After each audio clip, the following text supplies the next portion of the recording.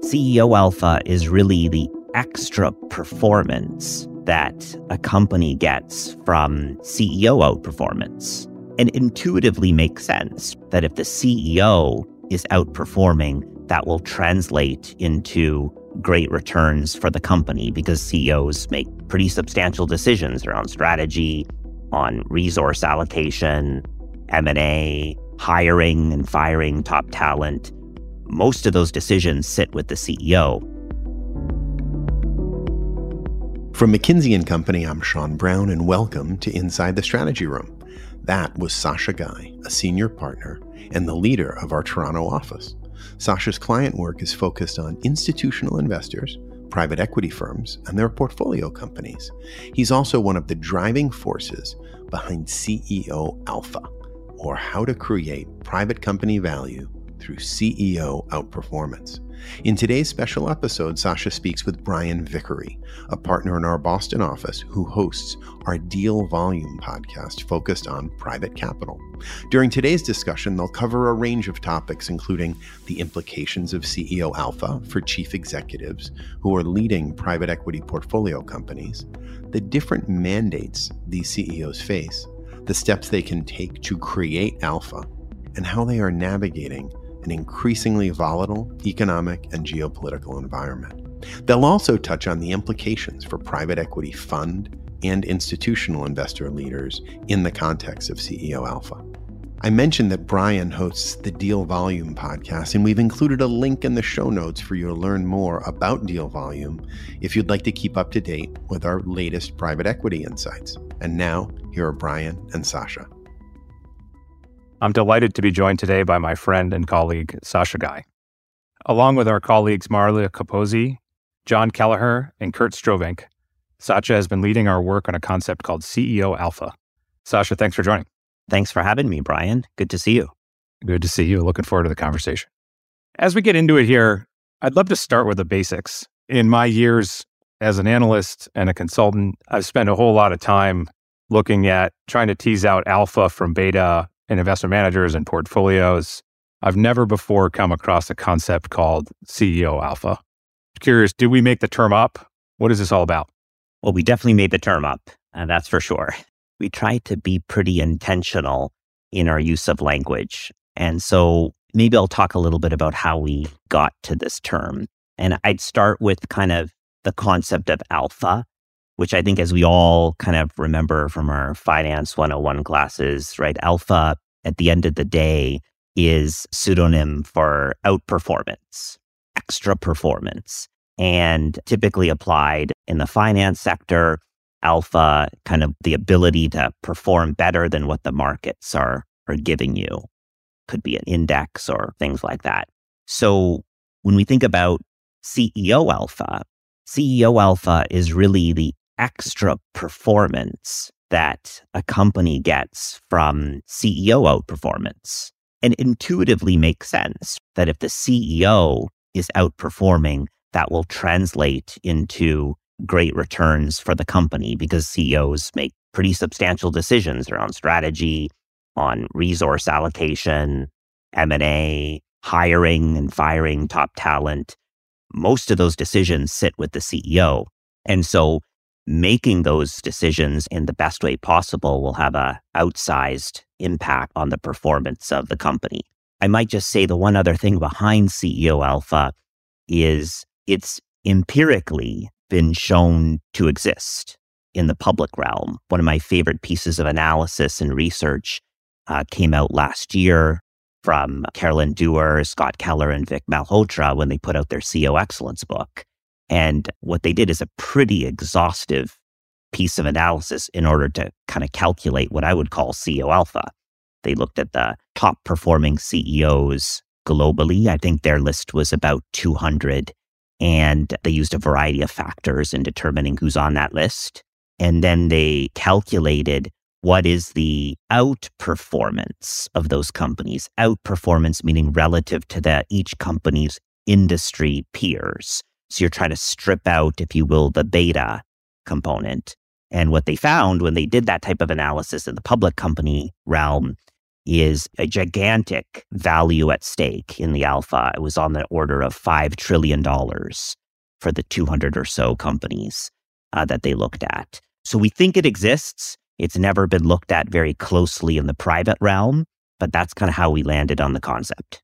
It's interesting to hear you say that we've looked at this in the public space, and your work, your team's work has been focused in the private space. Like, why do we need those distinct analyses that, Carolyn and others, their book covers it pretty exhaustively? What's different in the private space? That's a good question, Brian. I think it starts, with an appreciation of the differences between the public and private realms.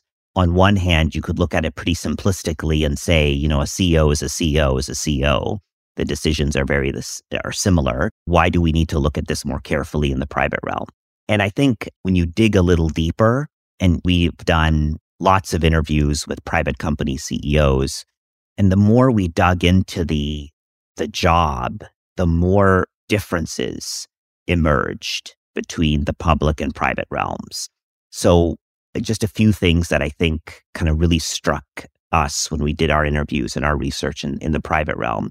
I think number one is performance edge, the amount of focus on performance, and particularly short and medium term performance, is quite distinct between the public and private realms. And that makes sense given the governance structure and the way kind of private equity, for example, operates. But that's quite different. And that has a material impact on how you make decisions and how you allocate resources, and all the things that I said drives alpha in the public realm would be different. Time horizon, I already spoke to. Working with the boards. The board of directors in a public versus private company is different. It's populated with different kinds of people who are focused on different kinds of things. And that requires a unique skill set. That requires a unique set of capabilities in order to work with them. Some private company CEOs would say that, it's the board that's actually running the company. I'm the executor in chief. That's very different than a public company kind of environment.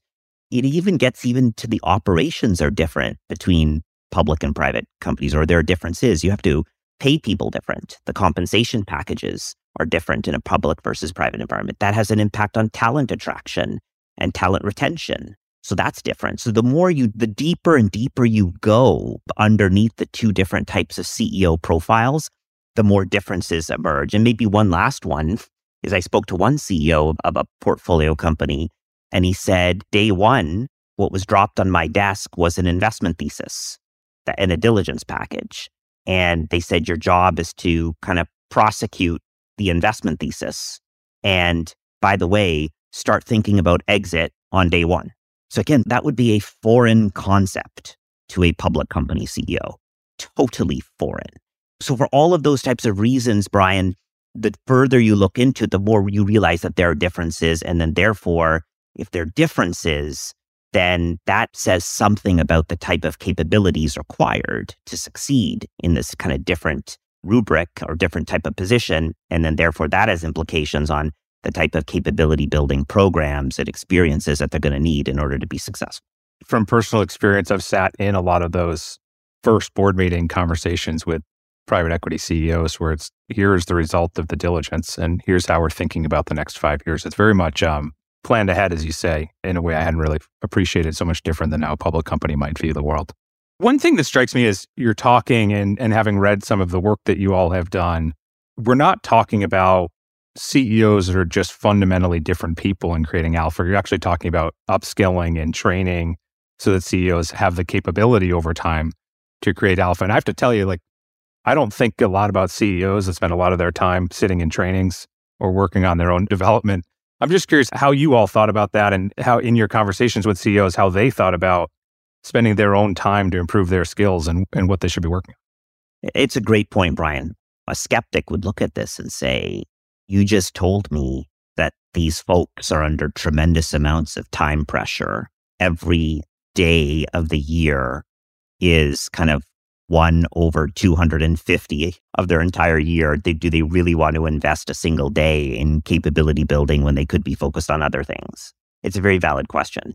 I will tell you, when we had our conversations with private equity CEOs, there was a real hunger for insight and capability building, but for it to be delivered in a fundamentally different way that takes you out of the classroom and into the management kind of boardroom or team room.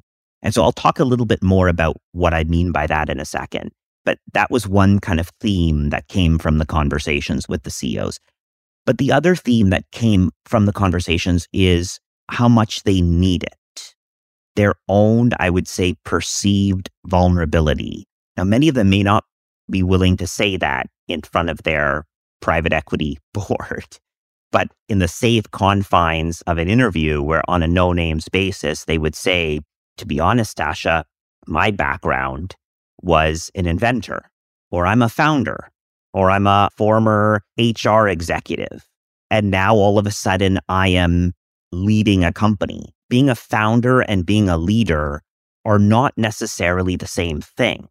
And if you contrast that, just going back to the public company example, let's say you're trying to work your way up to become the CEO of a bank.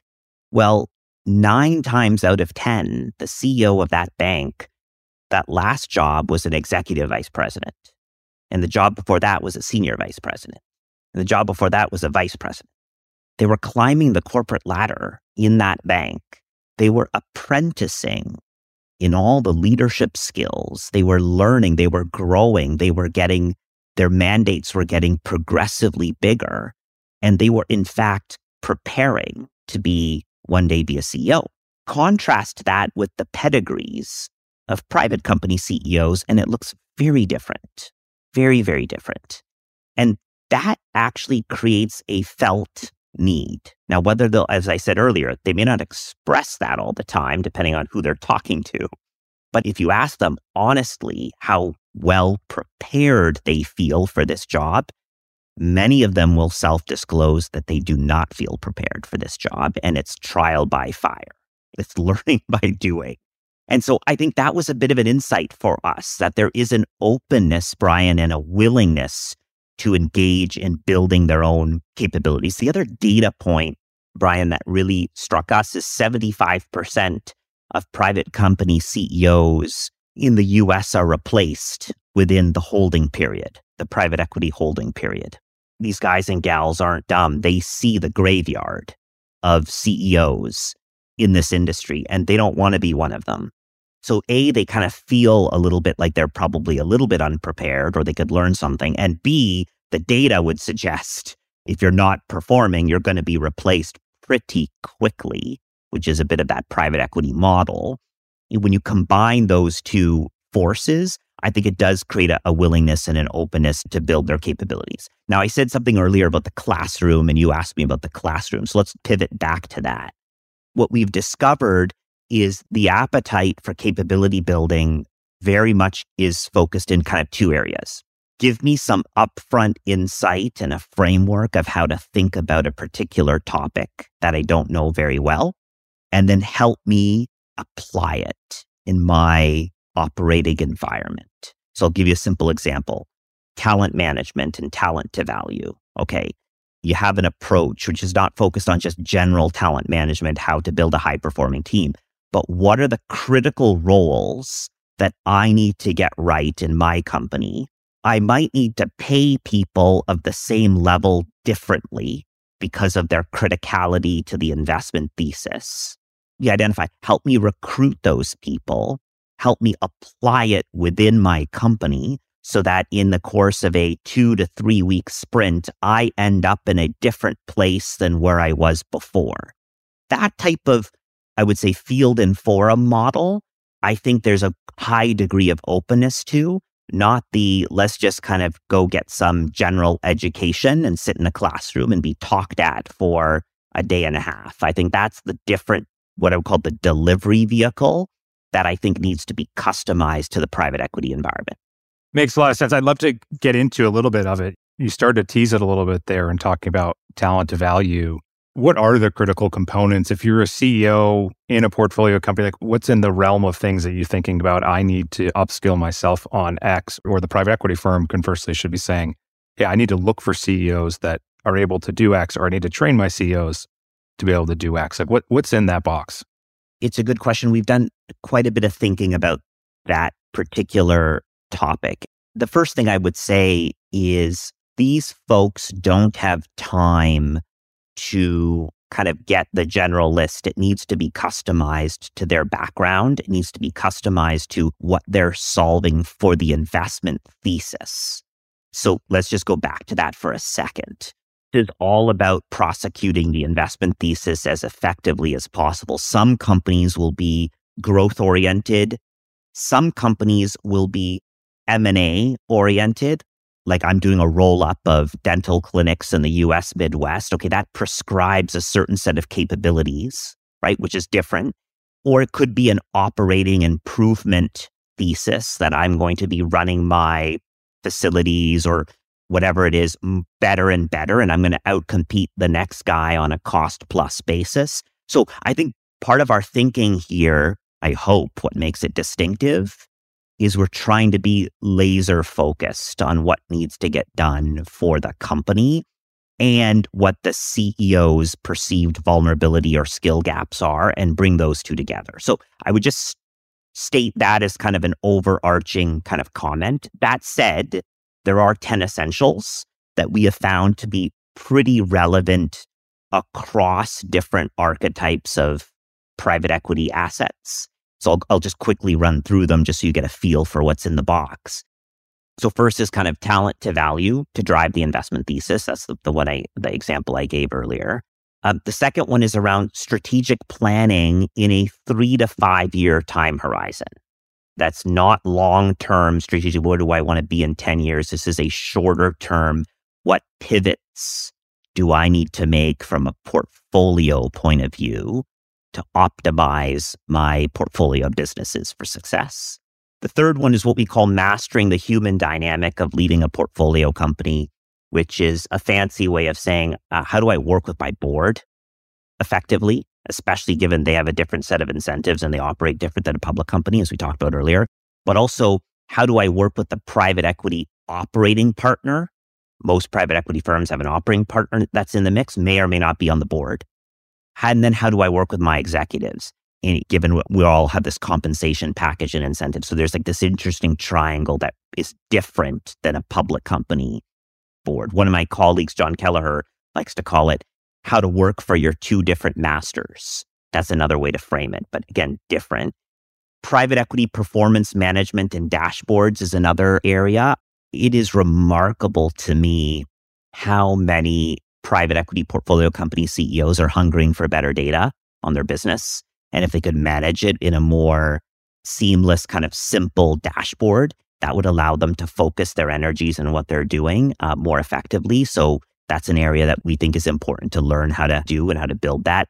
Profit dissection and resource reallocation. McKinsey research for years has talked about the value of resource reallocation. Companies that reallocate resources more dynamically across the portfolio have a total return to shareholders 2 to 3 times of companies that don't. That's just a skill of how to run your budgeting process, how to have those conversations, and then how to pull the trigger on resources is a skill that I think can be learned.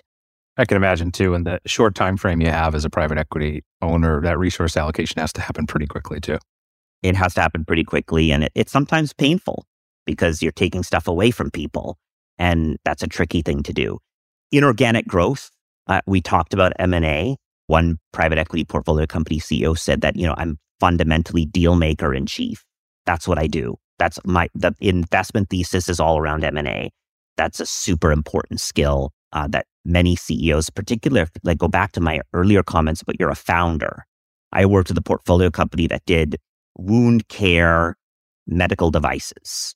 How skilled is that person necessarily in being a serial M&A person, right? So there's a lot of, I think, value in kind of learning how to pick up some of those skills. Advanced financial decision-making. I'll go through a couple other ones.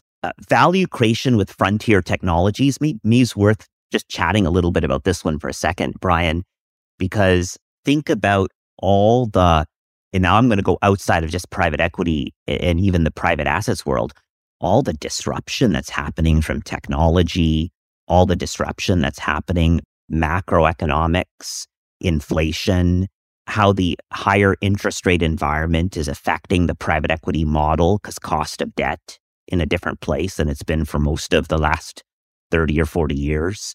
So think about all these other, what I would call exogenous variables that's affecting the economy.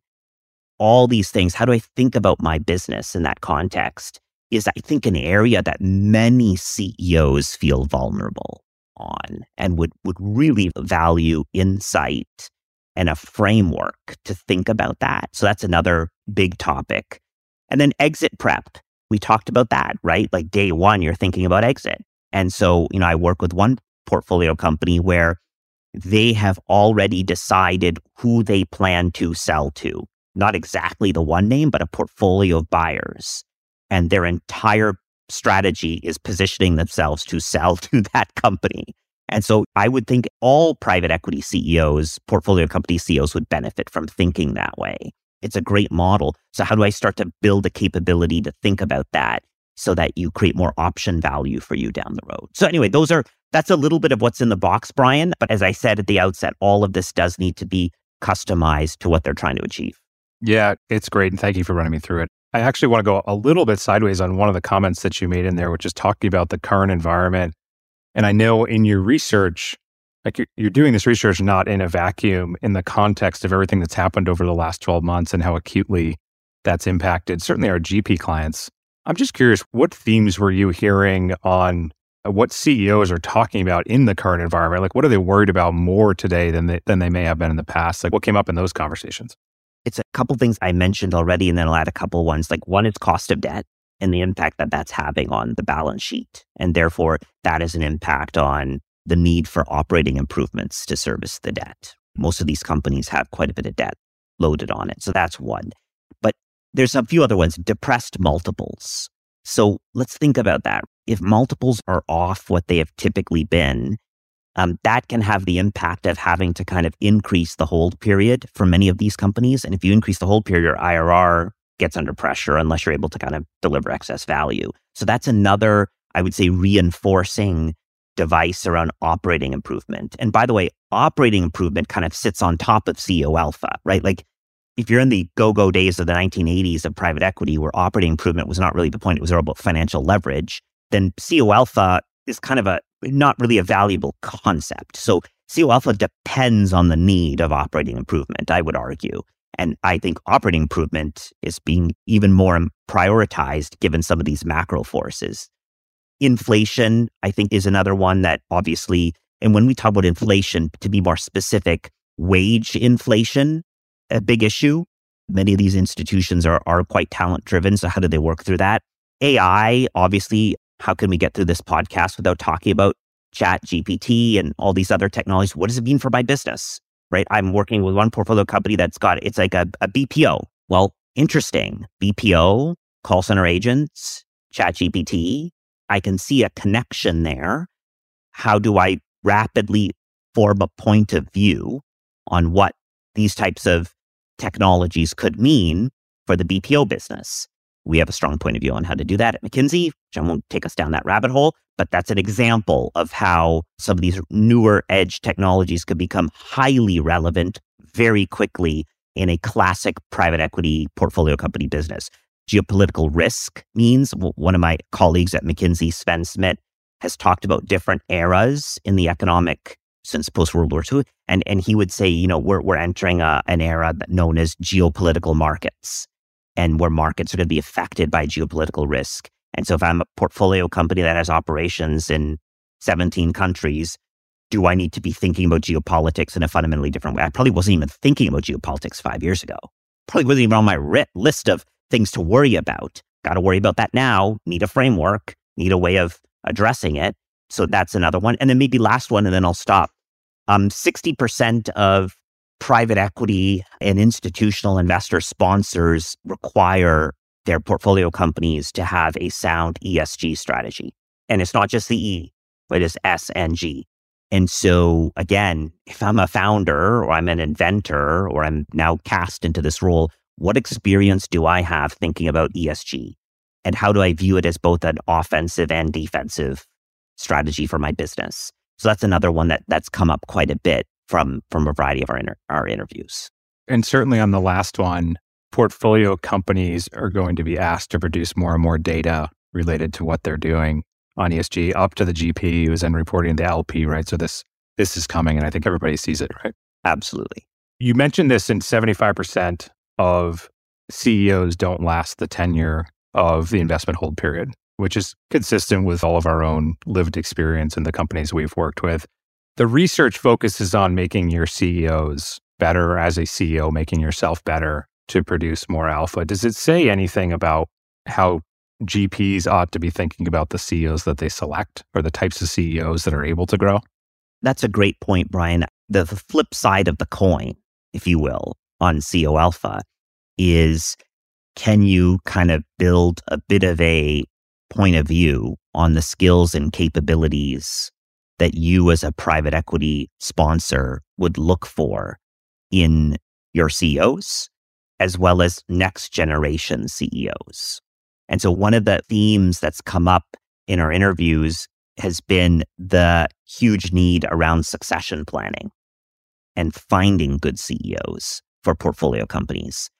And so we have been exploring also the idea of building capability building programs for up and coming executives that aspire to become a portfolio company CEO over time.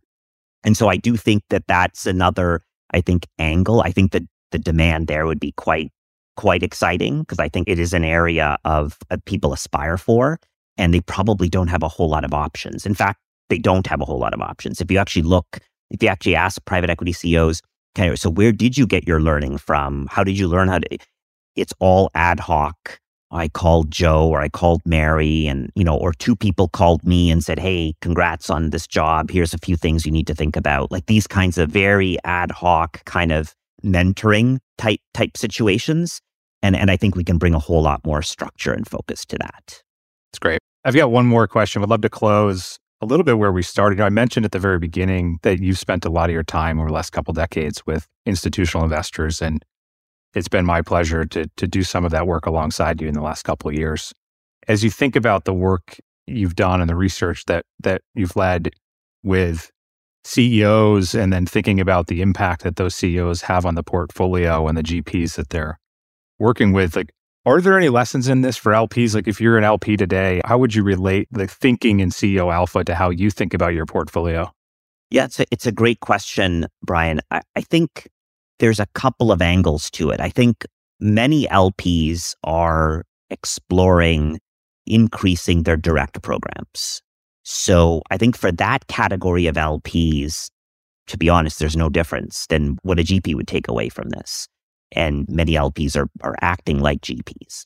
But even for those that are not, what one can argue that if you buy into the thesis that finding and growing exceptional leaders is going to lead to alpha, then you should be more systematically asking questions of your fund partners, investment managers, about how they grow talent, not their own talent, but how they grow talent of their portfolio companies. And if you look at the pitches, and I've had the privilege of sitting in many GP pitches, fundraising pitches to LPs, oftentimes they talk about their own talent. Oh yes, we have collectively 8,700 years of experience investing in telecom, right? Yep. And they have they have the org charts. They're very internally focused. But the real question I'd put out there is, how can you build an ecosystem and be a destination for talent? Because you've got the world's best capability building programs. At McKinsey, we've tried to do that for 60 years by having exceptional capability building programs for our talent. And that has helped us be a top destination for decades for people, because they come here largely because they want to grow. They want to get better. They may not stay. They may stay. They may not stay. But that's been part of our strategy. I think private equity firms could think about that too. And institutional investors who are investing in the private equity firms should be asking questions about that. What is your strategy to have great leaders, especially in our increasing volatile, complex world? Having people with a diverse set of skills, competencies, knowledge, background is going to be, I think, even more important given the decade in front of us versus the past. So that would be a pretty, I think, important line of inquiry that, if I were an LP, I would be talking to my GPs about. Yeah, and I love that line of thinking too, because it's another quiver for GPs in thinking about operating value creation, right? And they're all talking now about how they're creating value in operations. It's generally functionally approached. And this is another way to talk about it. So yes, we can do all the functional things. We can do the procurement and the pricing, and we can do the strategy, but we also can do the upskilling, and we can change the talent of the pool that we have there, and not just be about hiring. Like those that have this capability, it's generally about, well, we really help them hire and bring in a new team, and be somewhat unique for a GP to say, actually, we also have the ability to really upskill even the most senior leaders of that team. So there's another wave of alpha to come back to where we started on at their disposal. I think that's exactly right, Brian. And at the end of the day, one of the biggest fundamental drivers is a value creation in portfolio companies is building a high-performing team, right? I don't think anybody would disagree with that kind of general statement. And having a CEO who is a fabulous talent developer, fabulous recruiter, is able to kind of pitch a terrific story and then surround him or herself with outstanding kind of talent, it makes all the difference in the world, And so that's another reason why you really want to invest in that CEO and make sure that CEO it's almost like that pivotal role, that leverage point, if you will, that as a sponsor, you can directly influence. You can directly influence who's in that job and how you've equipped that person to be the most effective in their job. And then that's the leverage point to have tremendous, I think, impact up and down the organization of the portfolio company. So that's another reason why we were pretty excited about focusing on this community and hopefully making a difference. It's great. I love it. Well, Sasha, my friend, thank you very much for joining. It's been a pleasure, as expected. And we hope you enjoyed this special episode focused on private company CEO excellence. With thanks to all of our listeners for joining us today. If you'd like to dive deeper into a podcast on private capital, again, we've included a link in the show notes for our Deal Volume podcast, as well as links to related reading on our CEO Alpha and CEO Excellence work. As always, if you'd like to share feedback or an idea for a future podcast, just email us at itsr@mckinsey.com, which stands for Inside the Strategy Room. You can also share your ratings and reviews on your favorite podcast player, with many thanks to everyone who's already done so. We do appreciate your comments and feedback and encourage you to keep them coming. If you enjoyed today's episode and you'd like to subscribe to our series, you can follow it on your favorite podcast player. And that's where you can also access our entire library of previous episodes. We also offer an Inside the Strategy Room podcast collection page, and that's available at mckinsey.com/ITSR, again for Inside the Strategy Room. And there you can easily browse our prior podcasts across 6 major themes and also access written transcripts of all of those conversations. Finally, if you'd like to receive alerts on our latest publications and insights, we encourage you to sign up at our Insights page available at mckinsey.com/SCF. That's for strategy and corporate finance.